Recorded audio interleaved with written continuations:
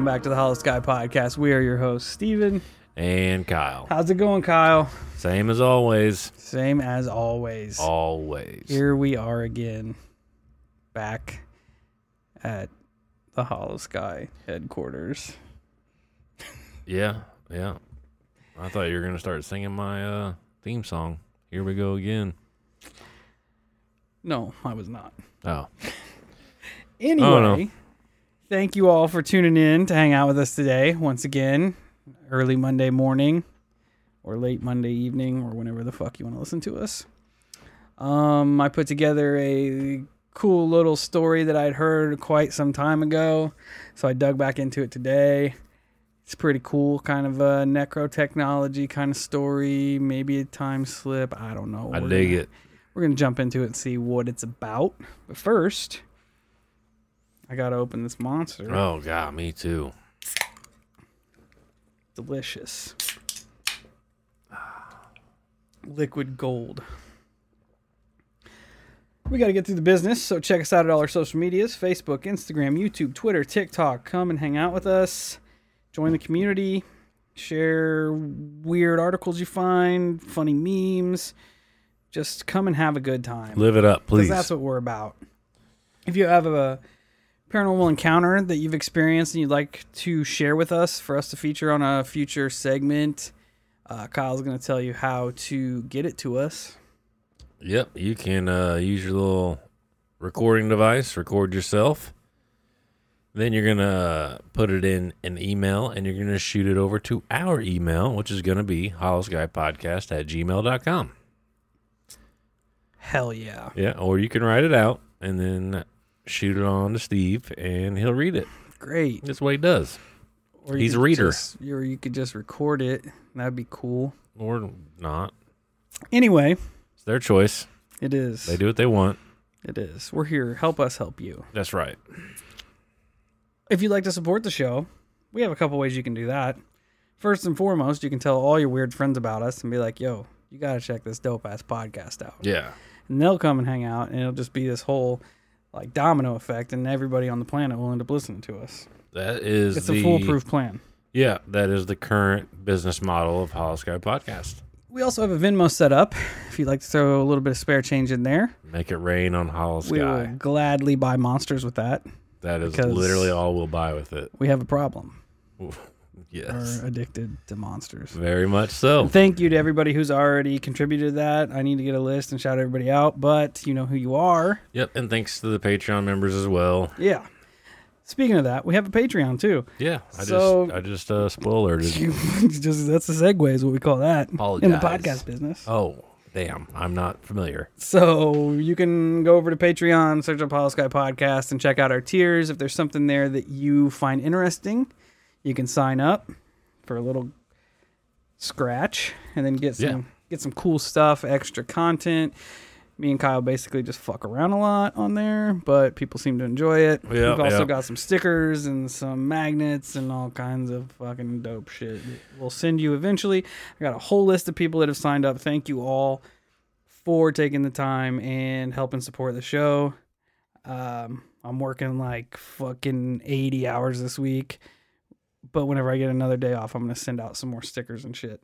Word. So but the best way you can help us is going to wherever you listen to your podcast and leaving us a 5-star rating and review.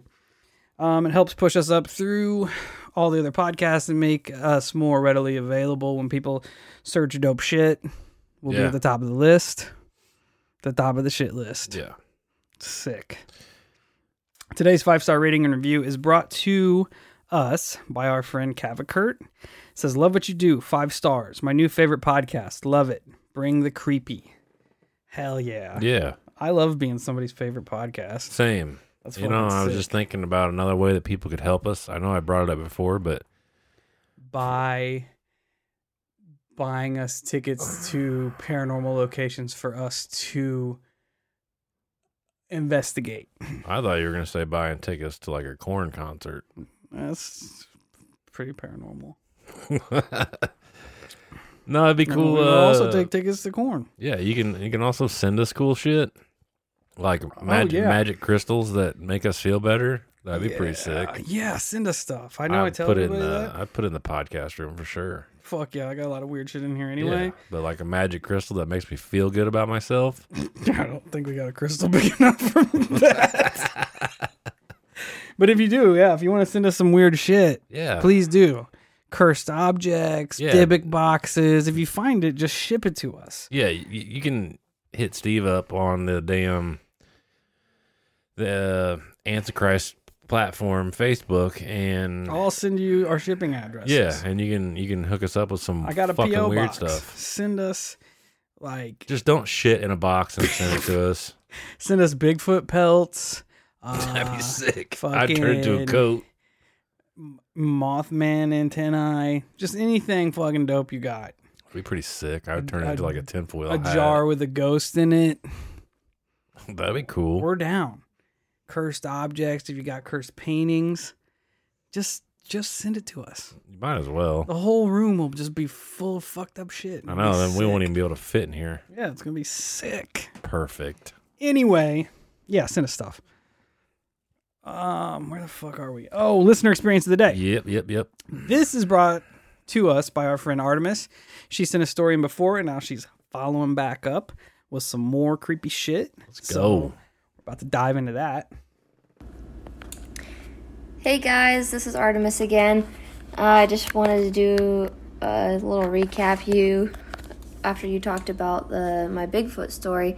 I am definitely not going to do a Bigfoot call. I'm going to save myself the embarrassment.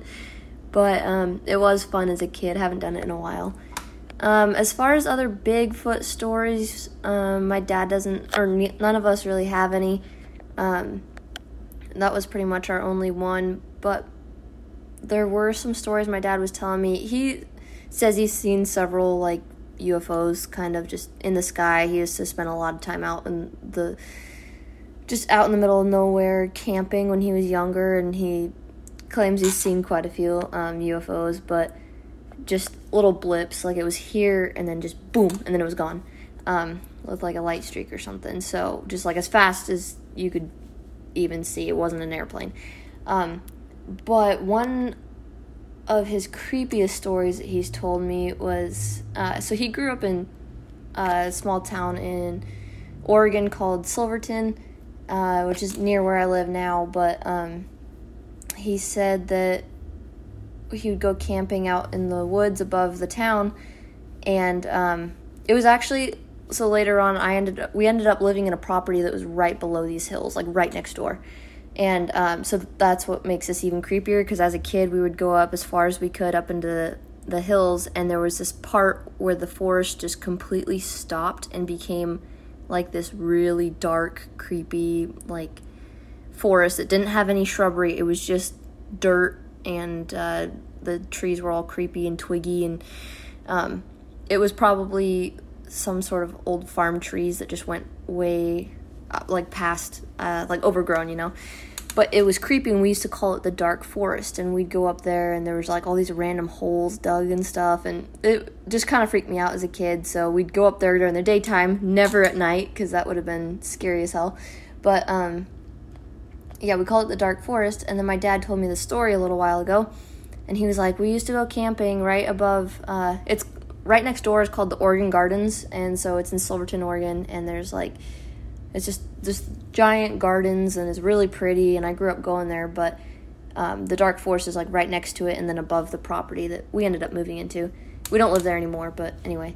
And he said he would go camping up above the forest of the Oregon Gardens, and sometimes at night they were having some fun, but they would be going out in the middle of the woods, and they saw some things that it was really creepy. Apparently there's some stories about having witches in Silverton, which I had never known growing up, but apparently there's some witches, and they said that they were going through the woods, and they came up to the dark forest, and they would like be looking in, and they'd see like faces peek behind the trees and like look at them, and it just scared the shit out of them.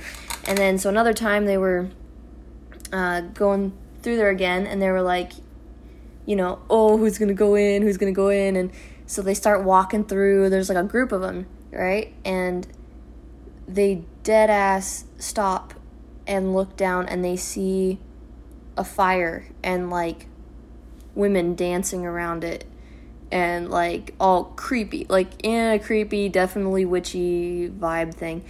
And apparently he thinks that this was a really long time ago, but he thinks that they like stopped and looked at them and they just all turned face and booked it, as you should, because that's creepy as hell. So that's pretty much the only other creepy story of his that I really know. Besides that, I recently found out about a new place over in Sweet Home, Oregon, which is about an hour from where I live. 2 hours to go up into the woods into this part above Sweet Home that's called Yellow Bottom. And I went up there with some friends the other day, and apparently it's known to have wendigos. I didn't quite know that going into it.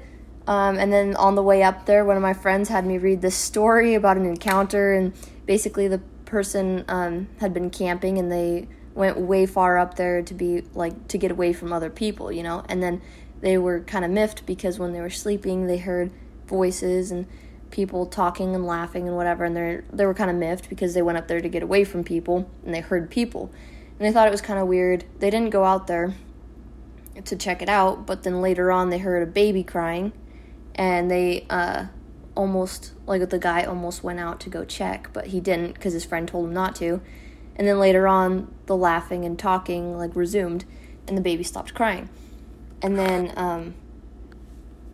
in the morning, just no sign of other people, nothing, not at all. And so as I was reading that, I was like, dude, is this a Wendigo? Like, what? Is this a story about a Wendigo? And then they were like, yeah, apparently this place has Wendigos or whatever. And they had tried camping there before, and they got too, like, freaked out. And so we went up there, and it's a really pretty spot. It's on a creek. There's, like, nice campgrounds. It's, like, an hour's drive up from Sweet Home, but it's really cool, but apparently infested with wendigos. And there's like hiking trails and stuff, and we started for a little bit, but it was getting a little bit dark, and we were like not trying to get stuck out there and around wendigos, so I was a little freaked out, but at the same time it was a really cool place, so that was definitely fun. And so yeah, that's pretty much all my stories. I thought I'd just tell you guys about that. Anyway, have a good one. Bye. Thanks so much for calling in again, Artemis. Kind of bummed you didn't hit us with a Squatch call, but yeah, that is rather I disappointing. understand. I don't. I still vote that you do it. Kyle says you still have a chance. Go for it. First things to unpack, the witch story. Creepy as fuck. Yeah. Never go into a place that's dubbed the Dark Woods, because Touche. clearly it's nefarious. Yeah, weird. Synchronicities, dog. You're an idiot. When you talked about your dad seeing the faces poke from behind the trees, immediately thought of the hide behind. Yeah, which is creepy as hell. Which is creepy as fuck. So yeah, and then you stumble upon chicks dancing around a fire, which is kind of fucking creepy. yeah, that's in the middle of the woods. Straight from a witch movie. Yeah. Creepy. Yeah, and then your little camping story where the dude was hearing baby cries and voices and stuff. Yeah. And then the fact that you classic Wendigo shit have now informed us of a place that is quote unquote known for Wendigos. That is rather frightening. Yeah, I love how like when you called them out, like, are we talking about a Wendigo? And everybody's like, yeah, it's the Wendigo forest. Yeah. Duh. Like, why would you take me there? It's just funny. Like I picture like some dude, yeah, this area is really known for the grizzly and porcupine, and this one over here, the Wendigo resides there. Over there, you got a lot of mountain lions and rattlesnakes. Excuse me, what was the second one? Go back one. And if you're hanging out and then with the baby crying and shit, yeah, that's that. Something that I don't know. I don't want to be a part of. No, I'm not. I'd go chase the Wendigo. Oh, dude, that one I would too, but it would suck. Yeah, accurate. It would suck because you're not gonna do anything to that fucking thing. It'd be sick. Not It'd be happening. sick to see it though. And then you would Could I never get be it- able to tell about it. Could I get it to sign a contract that it will not murder me? Well, at that point, why don't you just get to sign your shirt? I would if it wouldn't murder me. That'd be sick. I gotta go. Things gotta happen in order, Kyle. Oh, right, yeah. my Because bad. if he signs my shirt and then murders me, nobody's gonna know I got But my if shirt signed. I find your shirt and it's got a Wendigo signature on And you it, could just wear it out. I could be famous. True. It's like finding a Bigfoot bone. You can buy a Lamborghini. It's true. That's exactly what I would do with it. Okay. Thanks again, Artemis, for taking the time to share your paranormal experiences. If you go back to the Wendigo Woods, you know what? Just don't go back to the Wendigo Woods. Just stay away from that. Yeah, it's probably a wise decision. Let us go into the Wendigo Woods. Yeah. Just send us a pin drop, a location drop, and There you go. we'll head out that way. All right, on to my little story that I dug up here. It's a good one. It's kind of, Good. yeah, it is good, but toward the end of my research, I eventually stumbled upon a bunch of information that I did not put in my initial story. So after I get done with what I've written, we're going to circle back Okay. and look at this other stuff. I'm calling it Ghost in the Machine because that sounds dope as fuck. But it's Yeah. also known as the Dottleston Messages or the Dottleston Time Messages. Our story starts in late 1984 in the village of Dottleston, Cheshire. Ken Webster was fixing up an old, rundown 18th century property that he had just purchased known as Meadow Cottage. He was living with his 19-year-old girlfriend, Debbie Oakes. Debbie was an economics teacher at a local school and interested in music as a side hobby. Also staying was a house guest named Nicola Bagley. The story begins to get weird with some minor poltergeist activity in the cottage, which I mean is kind of par of the course when you're fixing up a 200-year-old property. That's a valid point. Like, aren't they all haunted? Yeah. Especially, it's notorious whenever you do the renovation shit. You're messing stuff up and they're just not. Yeah, they're a little bit pissy because you're taking the wallpaper down. Yeah. So as they're renovating this, there's multiple occasions that they come into a room and items, say in the kitchen, for example, such as cans and bottles and tins would be moved around. Some of them would be stacked up in various positions, sometimes in towers over 4 feet tall. Oh, yeah. So that gets really fucking weird then. That's a sign that some shit's going on. It's yeah. At that point, I'd be like, yeah, this is not poltergeist. Who stacks cans 4 feet tall? Well, at first they thought that it was just some of their local friends like playing housewarming pranks on them. Yeah, touche. So, I mean, I could see Yeah, years ago we would have done that dumb shit. yeah. Then they started noticing these footprints. They're weird, long, spindly, six-toed footprints were seen walking along the floor, straight up the wall through the ceiling. Oh, okay. That's normal. So Ken, just being a dude, is like, it's probably just the house, just the dirt. So he Okay. scrubs it down, scrubs it all down, and paints over the whole fucking thing. Out of sight, out of mind. Yeah. Until the next day, when after he got all the painting done, the tracks show up again Oh. in different spots. Oh, in different spots. In to boot. different spots. Good. It's a little bizarre that they have 6 toes. Yeah. Like, cause that's straight up Nephilim shit there. Yeah. It is. Interesting. They also started finding chalk marks on the wall, like something was writing with charcoal out of the fireplace, but it wasn't ever enough to be legible, like make sense of. Oh, right. There was a lot of just random marks and shit. They talked about temperature drops, odd wind fluctuations in the house that shouldn't be there. They said So- sometimes that the wind was strong enough to blow newspapers off the table.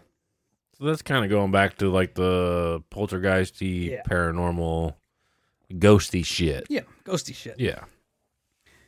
There was also disembodied footsteps that were heard, as well as an overwhelming sense of not being alone in the house. Like there was a presence in there with them.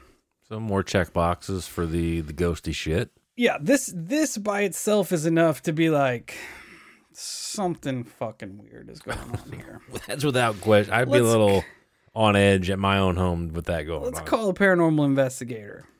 But they're like, nah, let's just see what happens. So Nicola had a side job writing like funny stories for a local paper. So she was interested in getting a computer. You have to keep in mind that this is 1984. So computers are fucking dumb, ancient back then. Yeah, they're...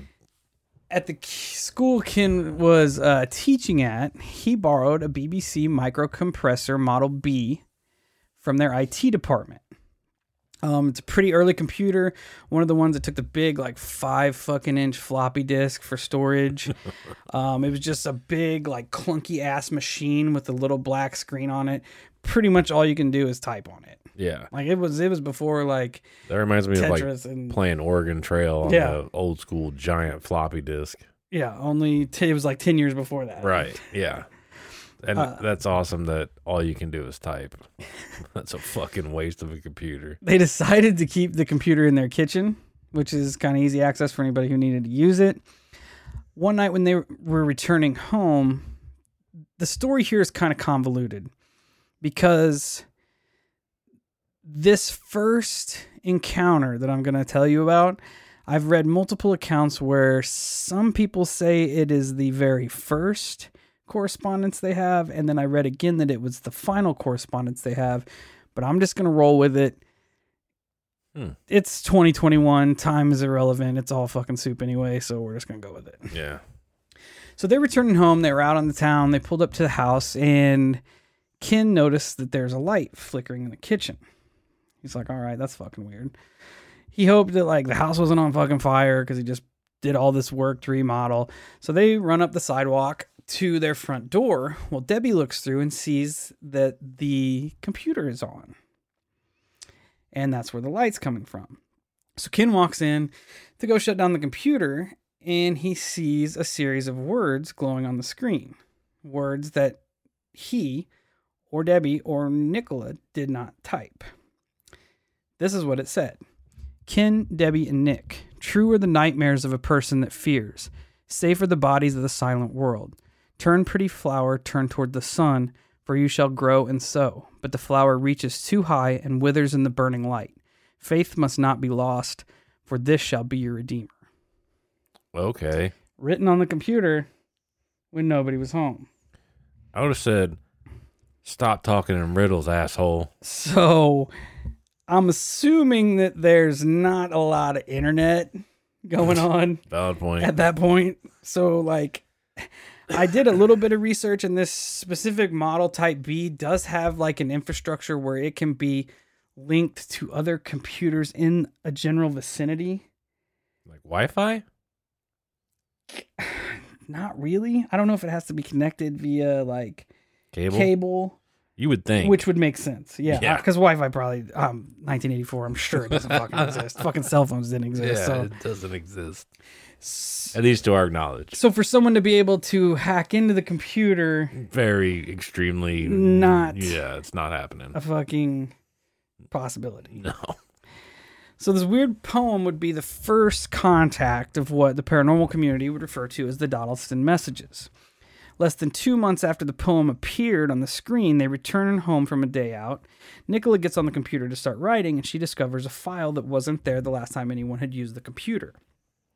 It was saved as REATE, which, once you start seeing some other messages, you'll understand that it means read, by somebody that does not spell the same way that we spell. Oh, I was thinking of the metal vocal style. Yeah, like a brie, but it's a read.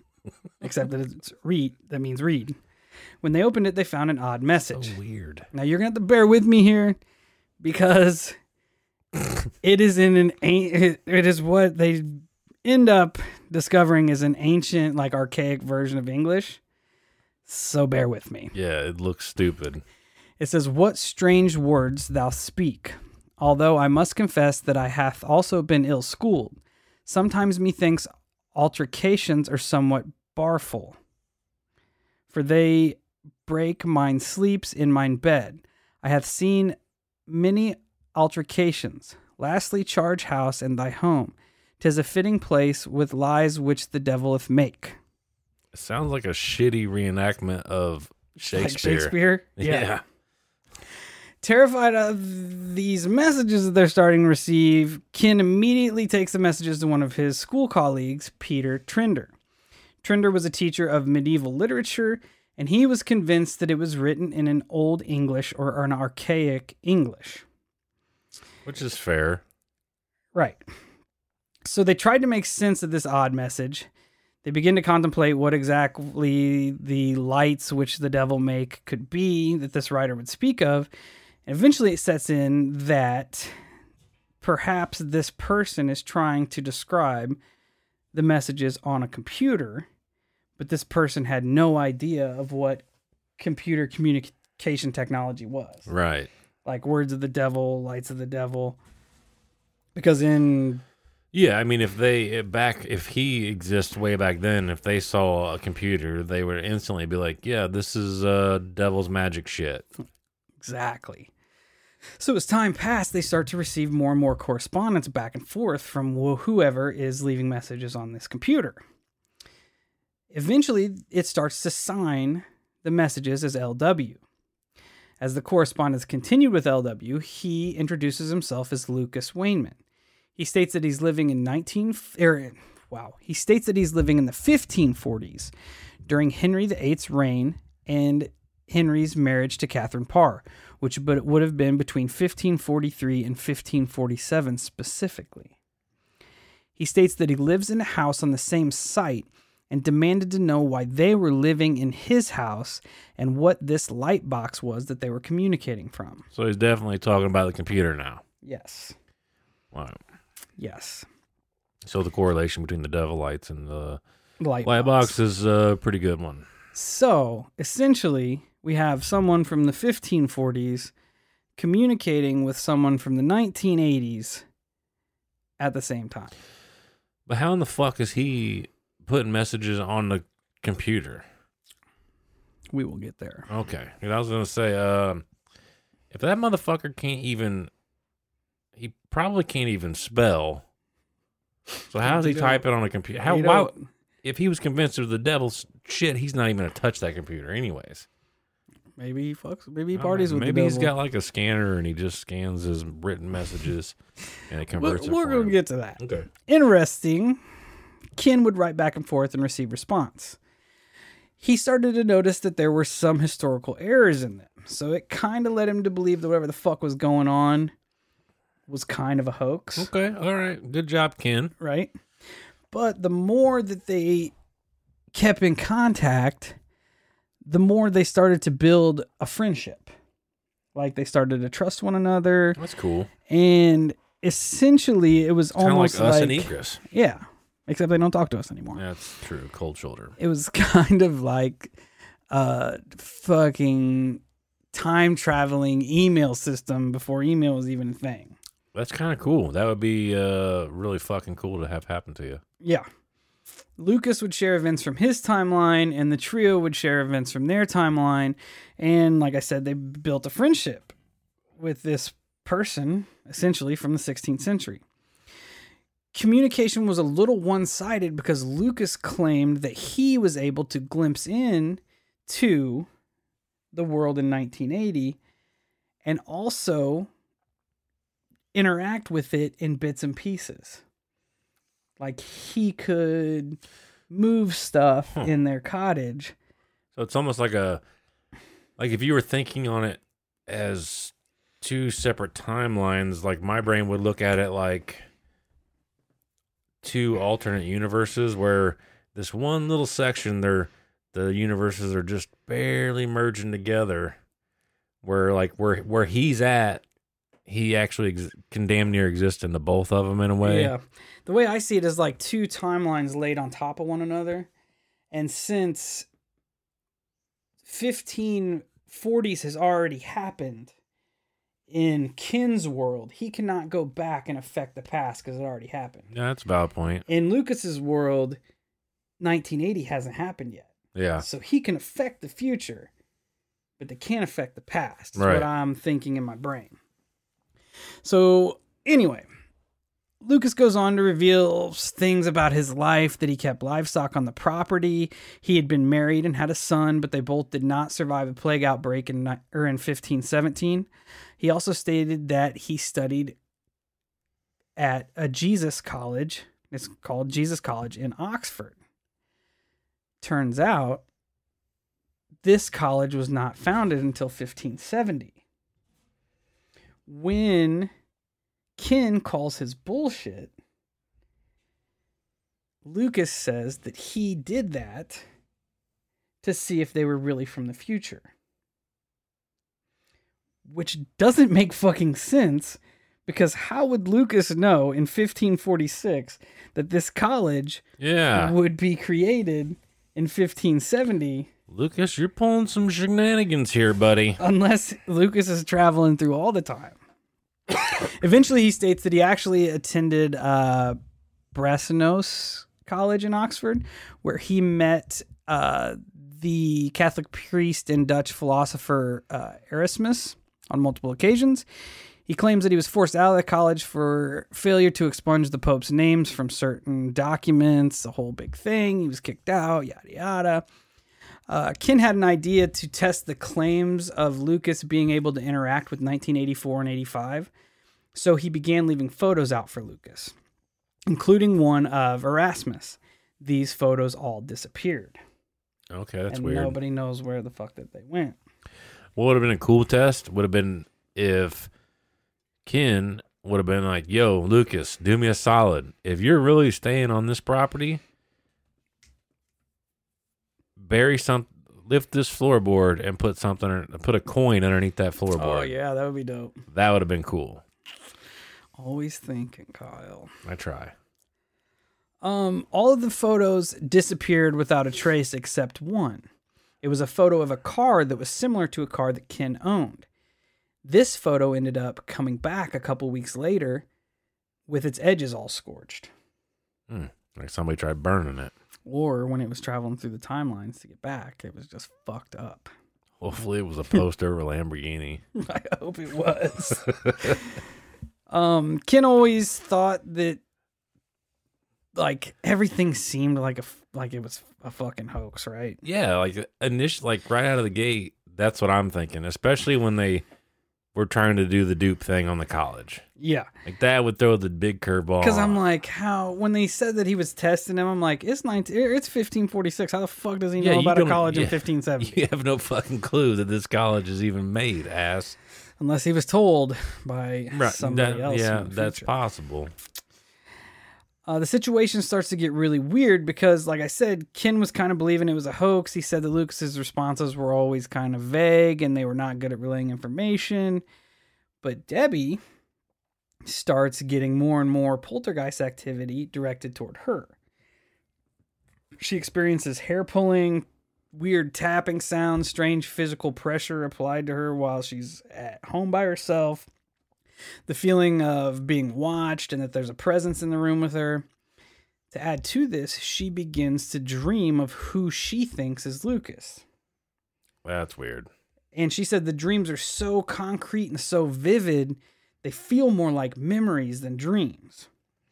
They're all of her traveling back to 1540 and interacting with him and the world around him. So much so that she began hinting at growing feelings of intimacy. She even talks about a particular candle making session that got pretty fucking suggestive. So she's not exactly handling candles. That's code for making candles. Okay.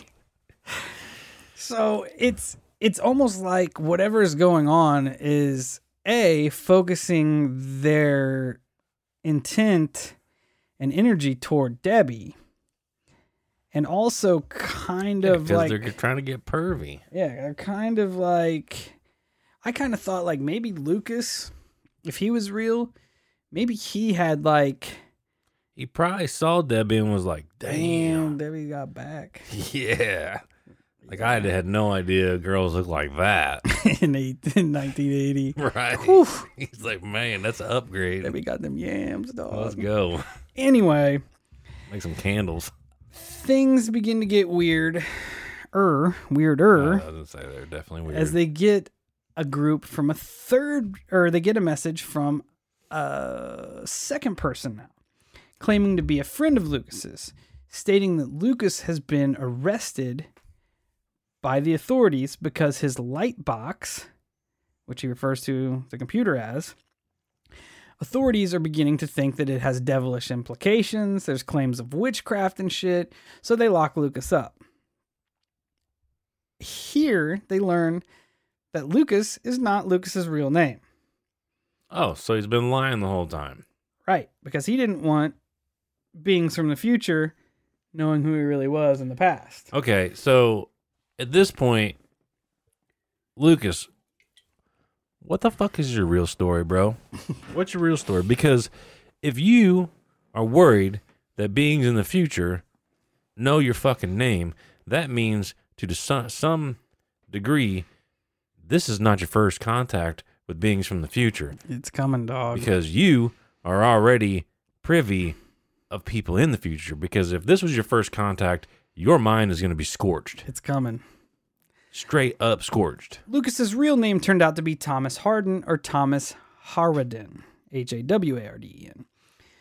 At this point, the local sheriff jumps on the devil box to message the trio. See, and that just sounds sketchy and to sus. see if what Lucas is saying is legit. I still don't know if I buy it. So from there, the trio begins to put pressure on the sheriff to let Lucas go, that he hasn't done anything wrong. Yeah. So they basically put Lucas on like a house arrest and tell him, you can go home until you go to trial. So with the implications of witchcraft, Lucas is fucking terrified that he's going to get killed. Yeah, I would That's just, what they do. I would run. So they begin to like dig into Lucas's story. I'm going to call him Lucas. I know his name's Thomas, but we're going to go with Lucas from here on out. Yeah, that makes it easier. They begin to dig into this story. Lucas, how'd you get this light box? You know, if you're talking to us through a computer, how the fuck did you get a computer in 1540? Lucas reveals that his light box was brought to his home by someone referring to themselves as One, and that they are from the year 2109. So, that being said, Lucas thinks that Ken, Nicola, and Debbie are also from 2109. And he assumes that they're friends with One. Right. But Ken's like, nah, dog, this is 1985, 1984, 85. Would that almost suggest that Lucas has got some mixed feelings about One? Like, what do you mean? Like, I feel like I probably should not trust One. yeah, I feel like what you said the first time, like he was freaked the fuck out. All that energy went toward One when One brought the computer to his fucking house. Well, He's yeah. like, hey, His brain was straight scorched here's a earth. devil's box. You can talk to entities in the future. Yeah. So you have to think Lucas is sitting there looking at this and being like, all right, this witch just brought me this devil box and I'm going to talk to ghosts through it. And in the same token, Debbie, Nicola, and Ken are sitting on their computer thinking that they're fucking talking to ghosts Yeah. from the past. I don't know. Like, it's hard to wrap your brain around. And then, cause I'm trying to put myself in Lucas's shoes. Like, what? Because he's obviously not a very bright person. So for him, like it's just a Or maybe he is for the 1540. He went to college. Maybe he did pull Fuck, I a dropped fast out of one. college. I don't know, man. Like it's just bizarre to me that somebody in the 1500s, their brain would have the capacity to work like that. Unless it was told by One. If everything was broke down, Yeah. and he's like, hey, Yeah. this isn't as bad as you think it is. And Lucas, so I'm imagining Lucas is at his home doing his thing. The timelines overlaps, and all of a sudden he sees these people, these beings, which are going to be completely foreign to him because they're 400 years in the fucking future, Yeah.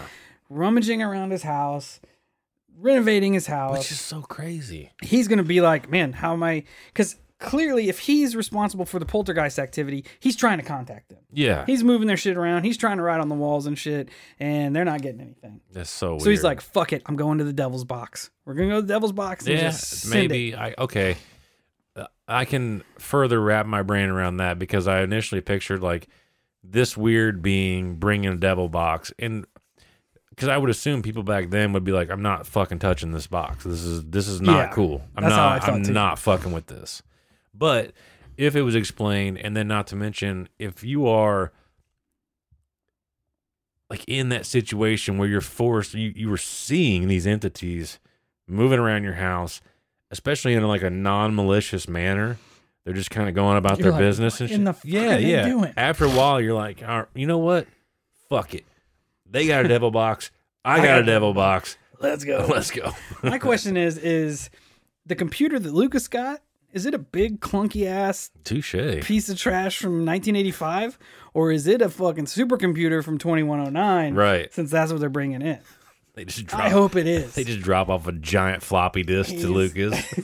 He's on 2109 in virtual reality, fucking hanging out, and they're over here one key pecking, trying to send Ready Player messages One back. shit for Lucas. And so from there, an unknown entity from 2109 begins leaving messages on the 1985 computer. okay, so now there's a possibility of 4 people, Yes. 4 different entities. Lucas, involved. the friend, Yeah, the fucking sheriff, 4 different groups, and now five different groups. future guy. Yeah. And they state, quote, that the events that the trio are experiencing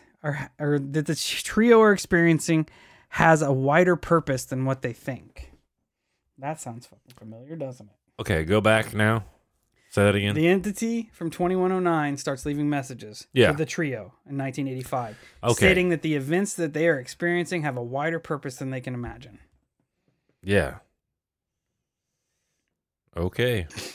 That's I'm what was I just seeing here? I saw something. The future? Yeah. No. Oh, my brain went different on your note there. Hey, Hollow Cult. The weather's getting nice, and you know what that means. It's cryptid hunting season. And the first rule to cryptid hunting is good footwear. That's why we're excited to announce our partnership with Tecovas Boots.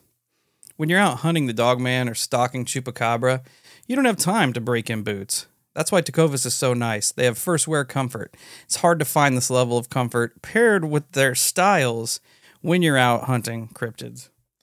And let me tell you, their styles are on point.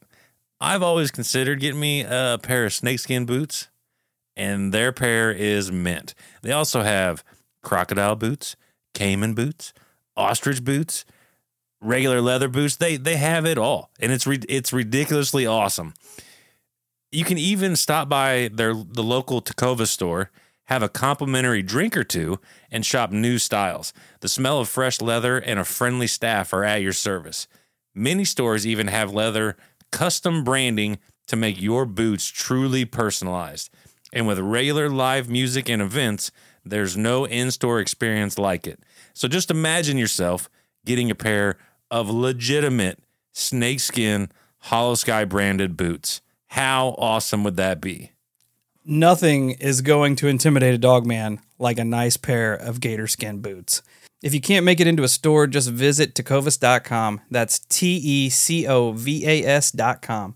They offer free shipping on all boots as well as free returns and exchanges, and ship right to your door. Go to tecovas.com and find your new favorite pair of boots today. Because it's from there, an unknown entity. And I was thinking that, like in our correspondence with Egress, I thought I was anticipating them to talk shit on one of the entities, like basically saying, "Hey, don't trust this guy. Trust this guy." Just wait. Okay, cool. Just fucking wait. So it's all connected. You're all in it. You're in it to win it. Sick. So Lucas, at this point, Lucas is put on trial for witchcraft. Fucking sucks. But he's kept alive. That's even stranger. Because they think he Is the devil. is directly responsible for keeping the light box functional. And they want to keep the correspondence going. So Doesn't the make a sheriff whole is lot of like, sense. you know what? We'll keep you alive. But then Rich again, man.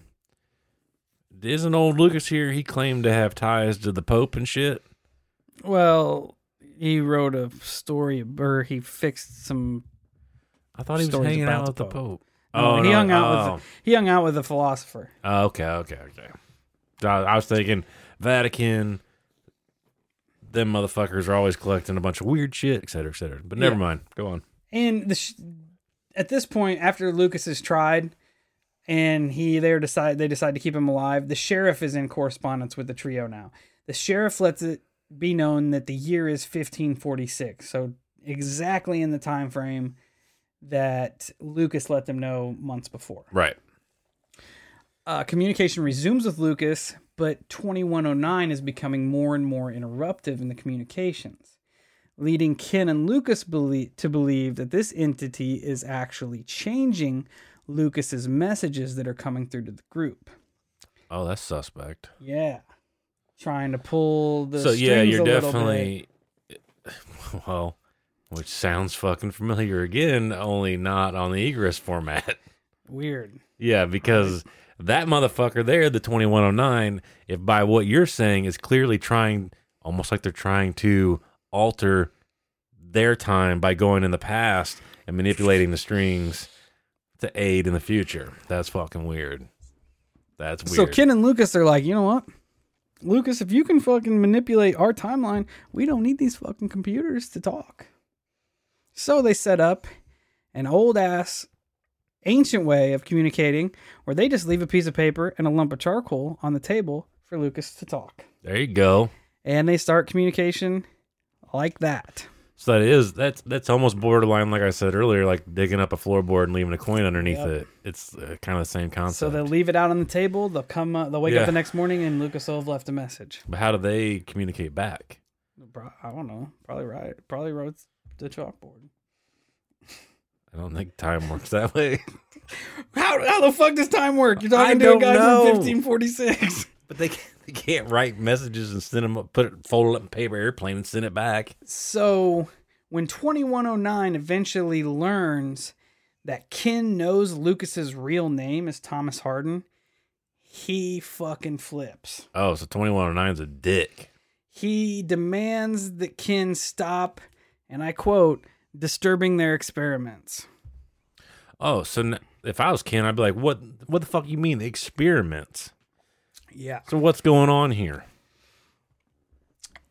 So Ken's like, I'm about to throw a curveball at this motherfucker. I wish. No, he didn't. No, because Well, he kind of did with the writing system. at this point, the landlord that Lucas is living in, who actually owns the property, demands that Witchy Lucas get the fuck out of here. Oh, so yeah, he's just straight. He's like, no, Yeah, he's like, I'm not dealing with this. I'm The not. sheriff's here all the time. Yeah, I'm not renting my house. There's time traveling beings all over the fucking place. He's like, you need to go. You're bad news. So Lucas leaves a final message wishing Ken and his friends well, stating that he's going to go start a new life in Bristol. He's going to buy a horse and try to see if he can get a job at the college or get enrolled in the college again. He states that he will write a book about the events and hopes that someday time travel will be possible so he can meet and read Ken's book that Ken is going to write. Okay. So since Lucas can So now they're both on the same page. Like, I'm gonna write a book. You're gonna write a book. We're gonna share it. Okay. All right. Dude, So that's a lot of fucking thinking for the 1500s in the other time. Like, that's a lot of plotting. Like, I feel like the dude from the 1500s may not be from the 1500s because he seems like a paranoid fucking conspiracy nut, dude. bro, he just had a time traveling entity bring a devil's box to his front door. I know. Of course he's gonna be paranoid. But those people had like straw on the floor. And now he's got a computer from 2109. Of course his brain's fucked. He's He trying just to milk. turned- He's trying to milk a fucking goat, and there's Minecraft playing on his devil box. That's not so bad. So He if just we turned circle, into 1500 Alex Jones. if we circle back to when Peter Trinder, the medieval writing specialist, Yeah. he looked into the spelling of the manuscript. He found out that the checkable vocabulary was authentic to speech in or before the 1540s. So he considered the messages to be genuine of the timeline. He supplied an appendix to the book. The book I'm talking about, Ken went on to write a book, Okay. right? I'm going to plug it. It's called The Vertical Plane.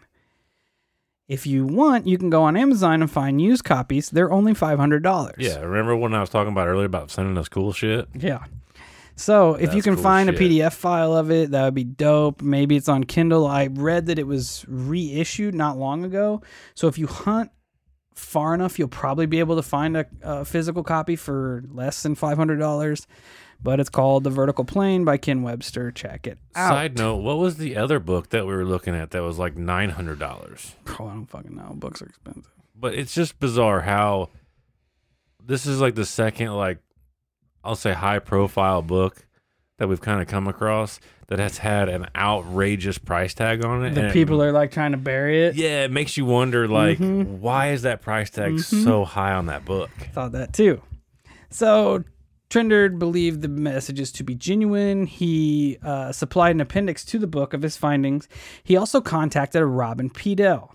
He's an assistant library at the College of Brasenose, where Lucas said that he attended.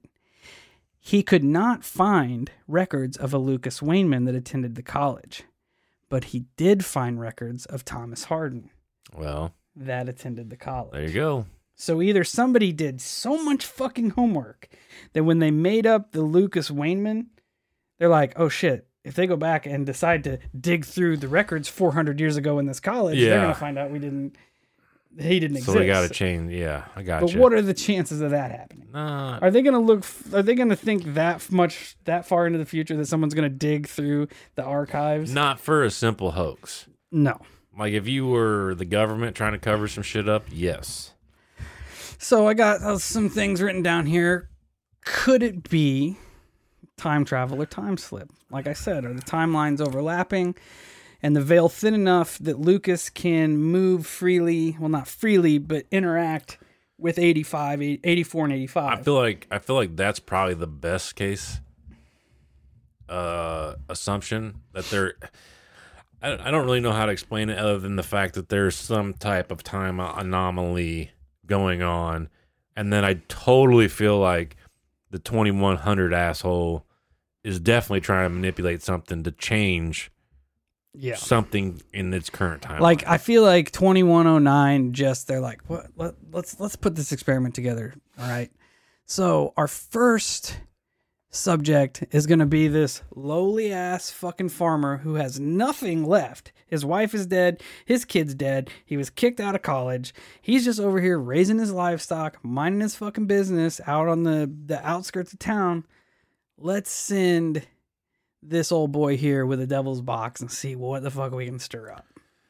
And maybe I just had a thought, by 2109 saying quit fucking with our experiment, maybe the people in 2109 were running an experiment to see what they actually could get away with changing in their timeline. Maybe there wasn't a specific reason.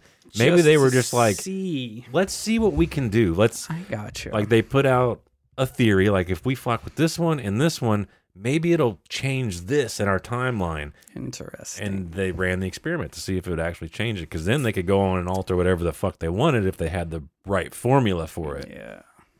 So there's that plausibility. We're geniuses. Another theory is, could he be a ghost? Could Lucas be a ghost?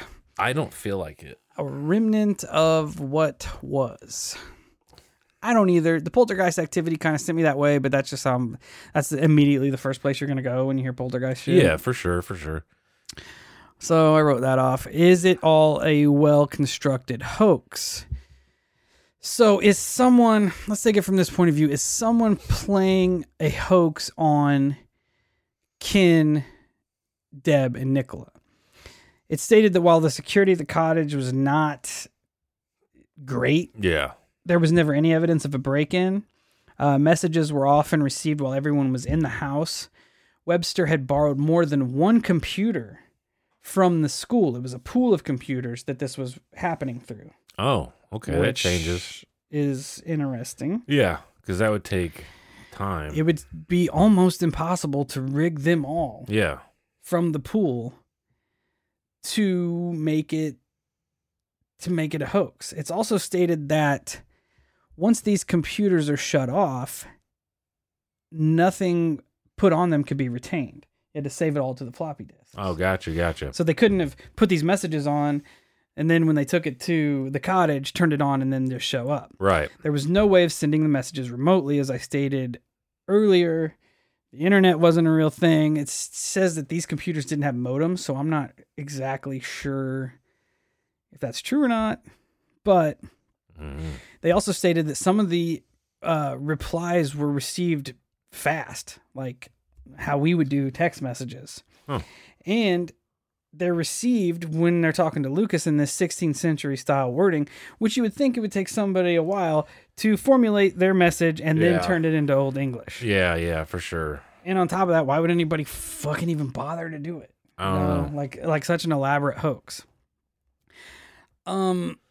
Did Ken, Deb, and Nicola make it up? Was it a hoax on their part? Did Ken have this idea to write this book, and the best way to do it is to fabricate this whole fucking thing and use that to propel his novel? I mean, is it that far-fetched? No. I found a website about the book, The Vertical Plane, and there was some information regarding some writing analysis comparing Lucas's writing to Ken's writing. This person, Wright, carried out analysis of the incidence of adjectives in front of nouns throughout all of the writing. And they found almost an identical frequency between Lucas's and Ken's. They're 26% to 26.6%, which means 26% of the nouns that they wrote had an adjective in front of it. Whereas normally they would be 32 to 35%. For that to be almost 10% different from the pool makes it almost certain that whoever was writing Lucas's messages was also writing Ken's. Interesting. Weird, right? It doesn't completely discount the story, but it does kind of lead doubt and speculation that Ken could be making this all. Right. Yeah, for sure. So that's where I ended my research at. But right before we got together, I was digging, trying to find a PDF file of the book. I did find a Google document that pulls the correspondence of 2109 from the book and lists them. Okay, that would be another question is, did anybody run? I did not see that.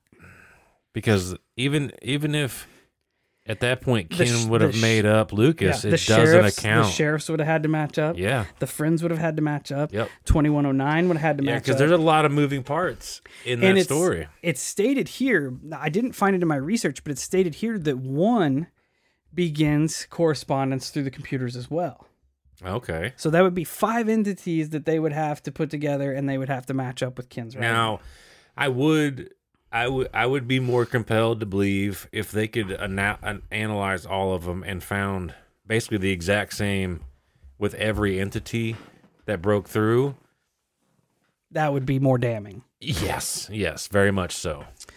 So I'm going to just go through here. Bear with me. There's 10 pages of this correspondence of 2109 and read you some of this cryptic fucking bullshit that they send. Like, it is fucking crazy. Okay, it says this one, for example. We are sorry we can only give you 2 choices. That you either have your predicament explained in such a non-rhyme way that you have instant understanding, because what should not happen because what should not be to happen. Let me read that again. Yeah, You it was either like have your dick. predicament explained in such a non-rhyme way that you may have instant understanding, but cause what should happen not to happen. So they will tell you, exactly what the fuck is going on, Yeah. but the future will not happen. Yeah, because that doesn't sound extremely fucking familiar. Yeah. Extremely. Or 2, try to understand that you 3 have a purpose that shall in your lifetime change the face of history. We, 2109, must not affect your thoughts directly, but give you some sort of guidance that will allow Weird. room for your own destiny. Weird. All we can say is that we are all part of the same God, whatever he is. Weird. Weird, right? Yeah, so there's 2 for 2. They ask a question for help. They respond. What help do you require? If you wish... What the fuck, Did you see dude? that page move? What the dude, I am over this already. I'm over this because this is like I don't know. I don't want to talk about it, but I know you're thinking exactly what I'm thinking. He's probably in here getting ready to write us a message. No, I literally feel like exactly the way you're going is exactly the way we like, almost verbatim. It's literally almost the exact fucking same. Nobody knows what we're talking about, but you will eventually. Yeah, that is Time travel's fucked, bro. fucking bizarre. They state that there is nothing to fear outside man, but you are not fully capable of knowing what man really is. Without knowledge, you have fear. With fear, you create your own nightmares. Yeah, that's way too cryptic. Get the fuck out of here. Yeah, let me Just see. hey, for all you fucking beings out there trying to communicate, do it normal. Oh, this Google Doc takes so long to fucking load up. Stop doing it so cryptic. Yeah, just tell us. Just tell us Jesus. our shit. Let's see here. Do you wish to know of Lucas and what of him? Because the computer to have been never in his time, thus he shall fall to an unnatural death. He would have no knowledge of you or your time, and you shall have no proof. You continue with the computer and risk the side of your destiny as Lucas's, but something will be proved. 3, you must sit undisturbed and talk and listen. Most importantly, the answer will come to you, not from an individual. That's cryptic as fuck as well. What did Ken do for a living again? Ken worked at some university, I think. Okay. Let me go through Let's here. say, because there's like, when it comes to writing, the way that it's presented, it would be assumingly that as of right now, there's at least 3 different forms of literature, so to speak, like the way things are written, like the verbiage is so different between the 3 entities. I would imagine that's relatively difficult depending on Ken's background. Yeah. Here's a long one. It says, "You are mistaken. We do not speak any doom and gloom, but possibly you refer to the forces that you yourself have unleashed against our better judgment. It is correct for you to assume that the poltergeist phenomenon is present in the communications, but we can say very little about this subject as only what you will already know. For reasons surely evident to you 3, poltergeist phenomena is as follows: surplus kinetic energy projected by either one or more individuals, or storage channels held within buildings and places where strong emotions such as frustrations have been felt. Most common energy centered around an individual. Released for many reasons, usually children of the ages between 12 to 19, 87.9% of them female. In all but 3 recorded cases, no injuries inflicted by the source. The last case of injury sustained by a falling beam recorded in 2006. So they're talking of shit from the future. Okay, so you have that, and then on top of that, like I'm trying to like look at it from Ken's pulling dick moves and faking all this. So now you have, like I pointed out, the 3 different forms of communication, which would take some type of skill to be able to pull that off. And now I feel like statistically, Ken would have to do fuckloads of research for that one little paragraph. Unless he's pulling shit out of his ass and no one checks it. Touche. They go on to talk about the poltergeist. The force is usually an extremely foul entity which seems to thrive on strong adverse emotions, making little sense in its communication. It seems to play on an individual's fear, dislikes, lack of attention, has been thought at one stage that the individual's cry to be noticed. There is more said about this phenomena, but it would not be of interest to you. We have stopped communication between Lucas and yourselves until things cool down. Then you may continue as before. Lucas's time will stand still relative to your time so that you may start where you left off. These entities haven't a consciousness as such. It is energy that is formed in character. It is suggested that several small incidents, the individuals atomically imagine the work of a ghost, which most people assume to resemble human form. Therefore, an image is created by the person concerned, which strangely enough influences the forces involved. Again, it seems that there is a strong connection between the entities and the person as a nucleus. Sometimes it's considered that to study the person concerned is as informative as the phenomenon itself. Okay, so I'm going to stop real quick. That's a lot for my brain to digest, and I got stuck on a visual. So it's going to sound way off topic, but it's kind of not. Have you ever seen the TV show The Flash, whatever? No. Okay, well. Maddox watches it. Okay, Maddox, you'll know exactly what I'm talking about. So there is a section when the Flash is able to run through the Speed Force, right? He can go in there and he can go basically forward and backwards in time. Well, when he does this on occasion, I forget what it's called, like the Time Reaver or something like that. But as they do this, he basically pisses off a paranormal entity 2109 that will hunt you down, basically, which reminds me, so like the way I picture it is like you have these people fucking with the timeline, and that's where this poltergeist is like, motherfuckers, I'm basically like a little guardian here. Oh. And that's when the 2109 is like, hey, we got to let things chill because we're pissing off the time poltergeist thing. Yep. They go on to state, we have reason to believe that you have Lucas Wayman's true name. If this is correct, you must say so that we may rectify the problem immediately before it's expected. You may now continue to write to Lucas to establish your responsibility to our experiments and toward a better understanding of time and its forces. Yeah, so... Does that sound familiar? Yeah. As minuscule as knowing someone's real name. This one entity could have came and said, hey, you can use this devil box, but your name is Lucas Wayman from now on. Don't you ever give him your full name or else everything's fucked. The friend comes by and is like, they're like, Lucas? Who the fuck's Lucas? Thomas is in jail. And they're like, boom goes the fucking whole timeline. Yeah, and then 2109's got to do damage control because they fucked it. Yeah. Please, you must understand that we are not here to play games. The problem is greater than we can explain with your lack of knowledge. What is a greater problem than placing an unbalanced card on a card tower and watching it collapse with devastating consequences? Even though you may save the ace, you have lost the pack. And what use is a single card for the game? I'd have been like, hey, asshole, don't sit here and call me stupid, okay?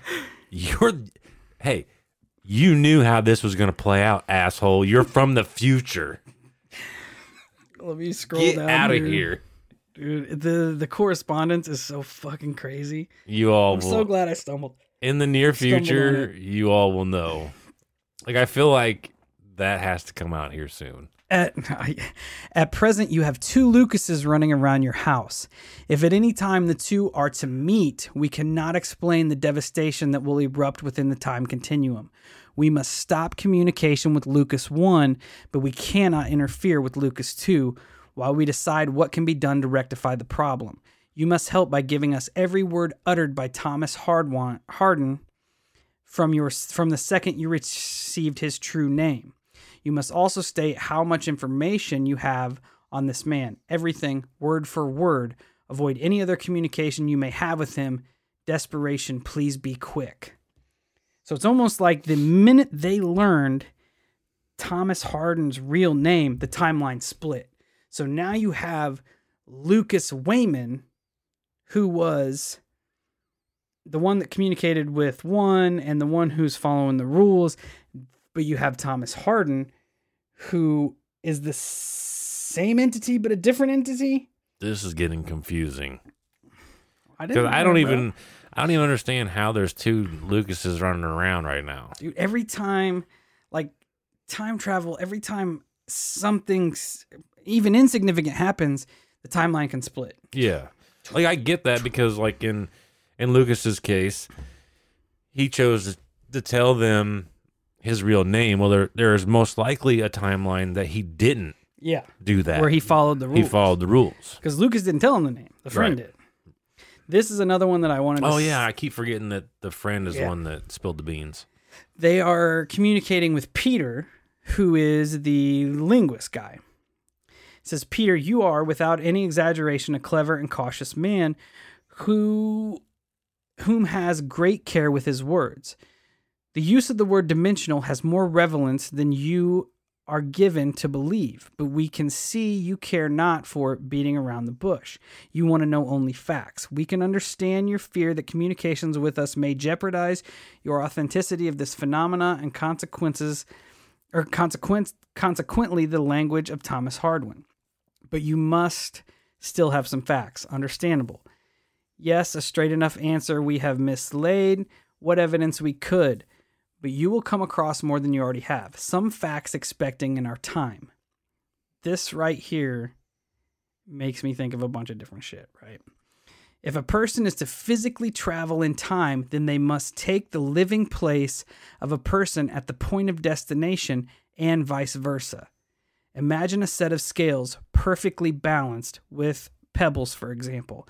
To remove a pebble from one dish to the other and keep this perfectly balanced, you must instantaneously remove a pebble from the other dish and replace them in reverse order. You may move a couple pebbles already in the dish, but it's vital to keep the balance still. If someone is brought from another dimension, then again the same procedure applies. Matter will not, as we know it, ever travel in time. This is not a contradiction. We are not in control of this experiment. Thomas is a person living in the 16th century, but unknown to him, he is not quite what he seems to be. Ken, is there a possibility that you may persuade Thomas to call up this one tonight, as it is imperative that we speak to him immediately? The thing that stood out to me is that if beings are crossing dimensions and times, they have to replace. Which makes me think like all this missing 411 shit, where people disappear, people are just getting plucked up, and then all of a sudden they're getting dropped back in. Yeah. Maybe they're getting replaced. I don't know what episode, but I know we've talked about this because I brought it up specifically, that TV show Travelers.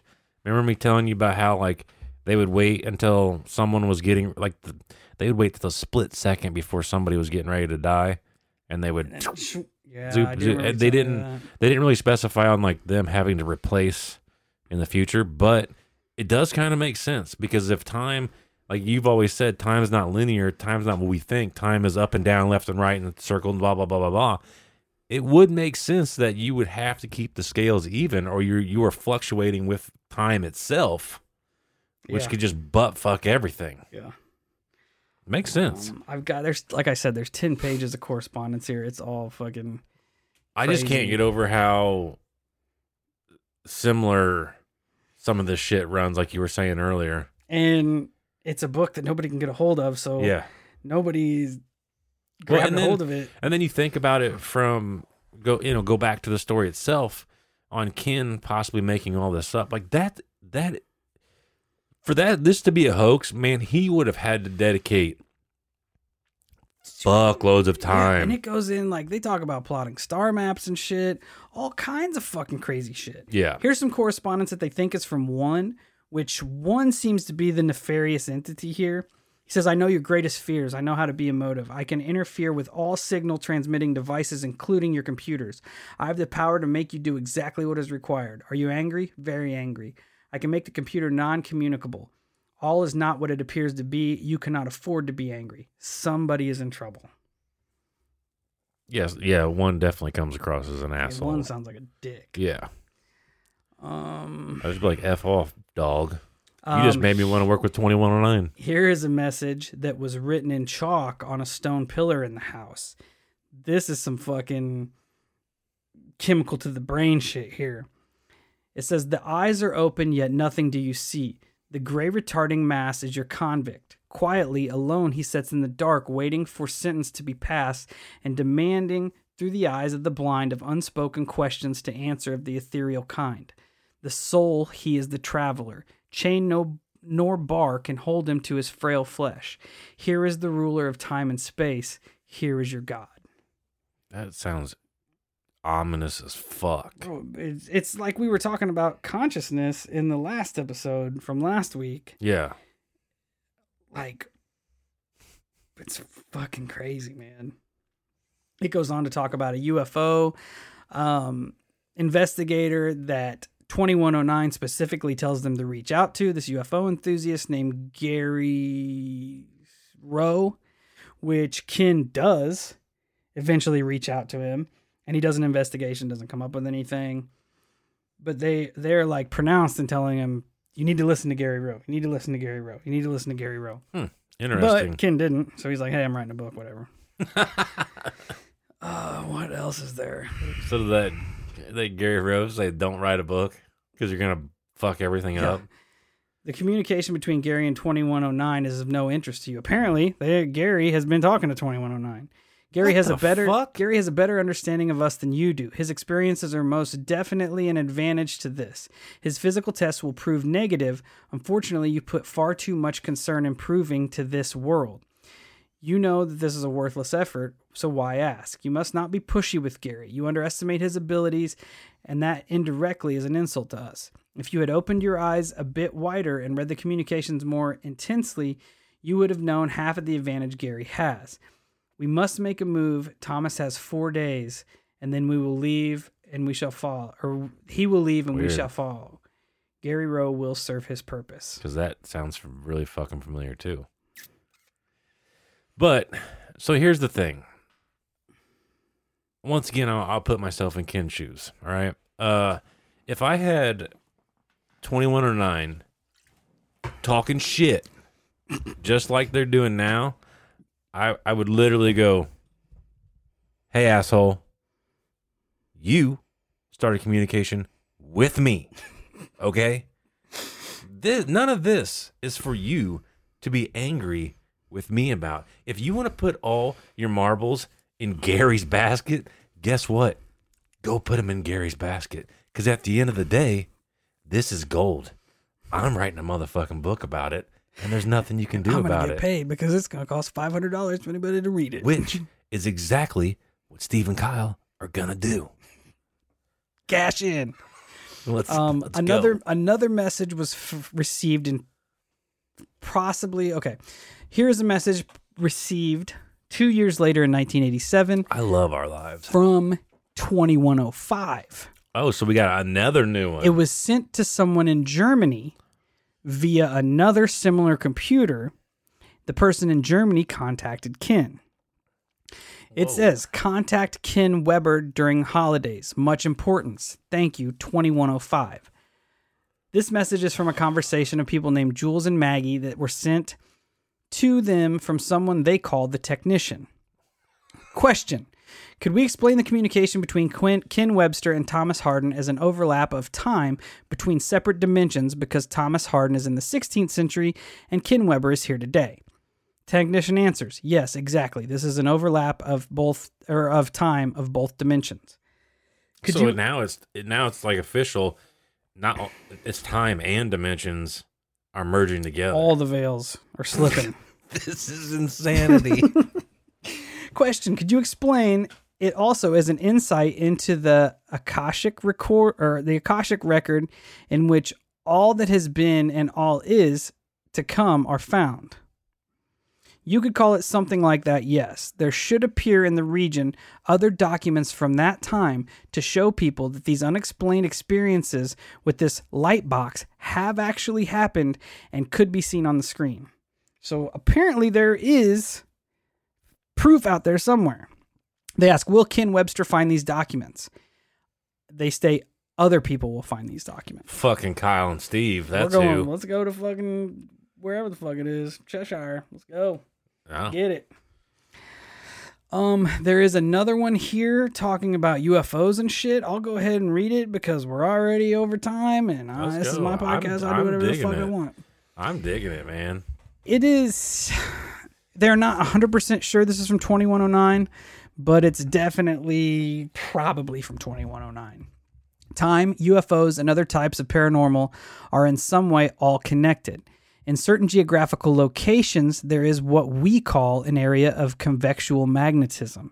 These can be explained by the magnetic lines that run around the Earth. Imagine, if you will, circles running around the Earth clockwise.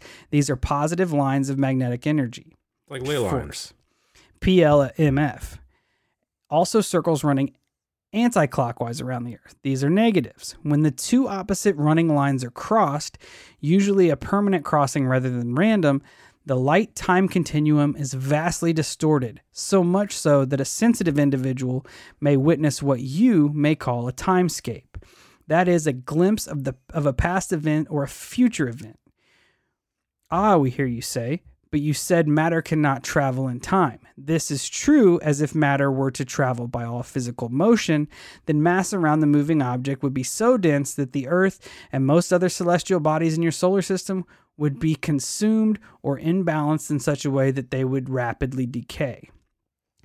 Then how, you ask? Imagine again a person from the future happily floating along in the silver spaceship crossing a sky of a convectual mag. All of a sudden, his instrument panel goes shaky. He may feel slightly dizzy or nauseous. Green mist caused by an atmospheric distortion forms around the vessel, and then he will probably fall into a trance state of such depths that his soul is squeezed through the light and time gate and is forced to project a physical mirror or image of himself or herself as of their place in time and origin in the immediate vicinity. This can occur sometimes for only several seconds and does only register that individual's subconscious, but onlookers from the time which is broken into will witness a very physical sight and actions of this alien from another time. Totally by confusion, elaborate on the facts. We are not saying that there is no other life outside your planet. Actually, the contrary. There is life elsewhere. But the above phenomenon is the most usual, as space is infinite to the mortal, and chances of other race coming across Earth is not likely in the blanket of probability. There was also once a great philosopher who likened time to an infinitely high block of flats, each floor representing events piled on top of one another, vertically representing the geographical location, laterally representing each floor. Take that what you will. That's a lot to take in. So they're saying that the physical being cannot travel back in time, but the soul can be projected on this timeline. Which makes, I mean, like it's like consciousness. That's what I was just like exactly what we just went in through with Center Lane. Yeah, like it's like using raw energy. Like the movement of energy is going to be vastly different than the physical matter. Which I mean, kind of makes sense if you try. Like if all mass is already accounted for, taking it from one timeline and putting it into another would probably cause catastrophic events. Probably. But in the way my brain just functioned, if, say, I'm physical, you're physical, but we also have an internal that is not physical, for, lack of better examples, your soul, well, your soul is not physical, therefore it can actually go forward or back. Yes. Which would be just like what Roger was going through in Center Lane. He was using that to be able to manipulate his way through time and space. Could 2109 be students of Center Lane? I hope. I hope. That are traversing, because clearly one had to have manipulated or projected himself there, That makes me wonder, where the fuck did the computer come from if they can't bring mass to and from? Yeah, that's a good point. But either way, it almost sounds like everybody involved is doing their own fucking experiment. Like they're all playing with their cards at the chest damn near. It's like they're all trying to manipulate each other to get the desired outcome, which I don't blame any of them, because if I'm Ken, I'm going to be like, all right, well, what can we do to prove this? And then you have 2109 who's like, well, we can tell them this, but we can't tell them that. So we got to figure out a way to manipulate them to do this.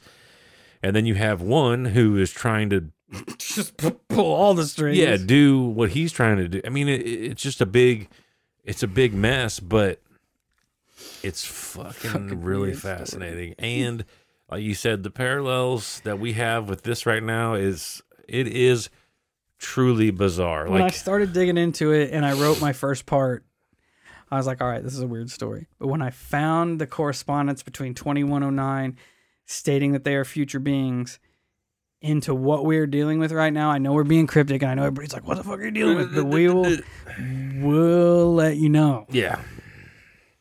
Because we just don't want to fuck the timeline.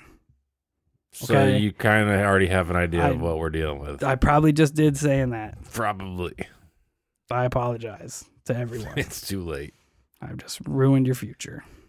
Anyway, that's all I had. If you guys want to look into it, Google the Dodleston Messages. That was awesome. That really was awesome. The book is called The Vertical Plane by Ken Webster. If you can find it, a PDF or a Kindle version, send it over. Don't spend $500 on it, for fuck's sake. I mean, if you're balling out of control, have at it. Yeah. Just Google the Dodleston Messages and you'll find a bunch of shit about it. I got a couple fucking websites here I cited, but they're too long for me to read. I can send them to you if you want. Just hit me up.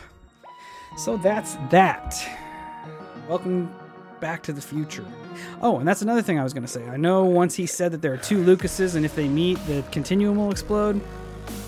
Note that this correspondence started in 84 and 85. Back to the Future didn't come out until the last half of the summer in 85. So him pulling from that is kind of irrelevant. Right. So there's bizarre. That. All right. I hope you had a fun time. Hell yes. Check us out at all our social medias, Facebook, Instagram, YouTube, and Twitter. Until next time, stay safe, stay weird, and I don't know, dog. If you're from the future, just hit us up. For sure. You probably already have. You have, actually. Touche. See ya.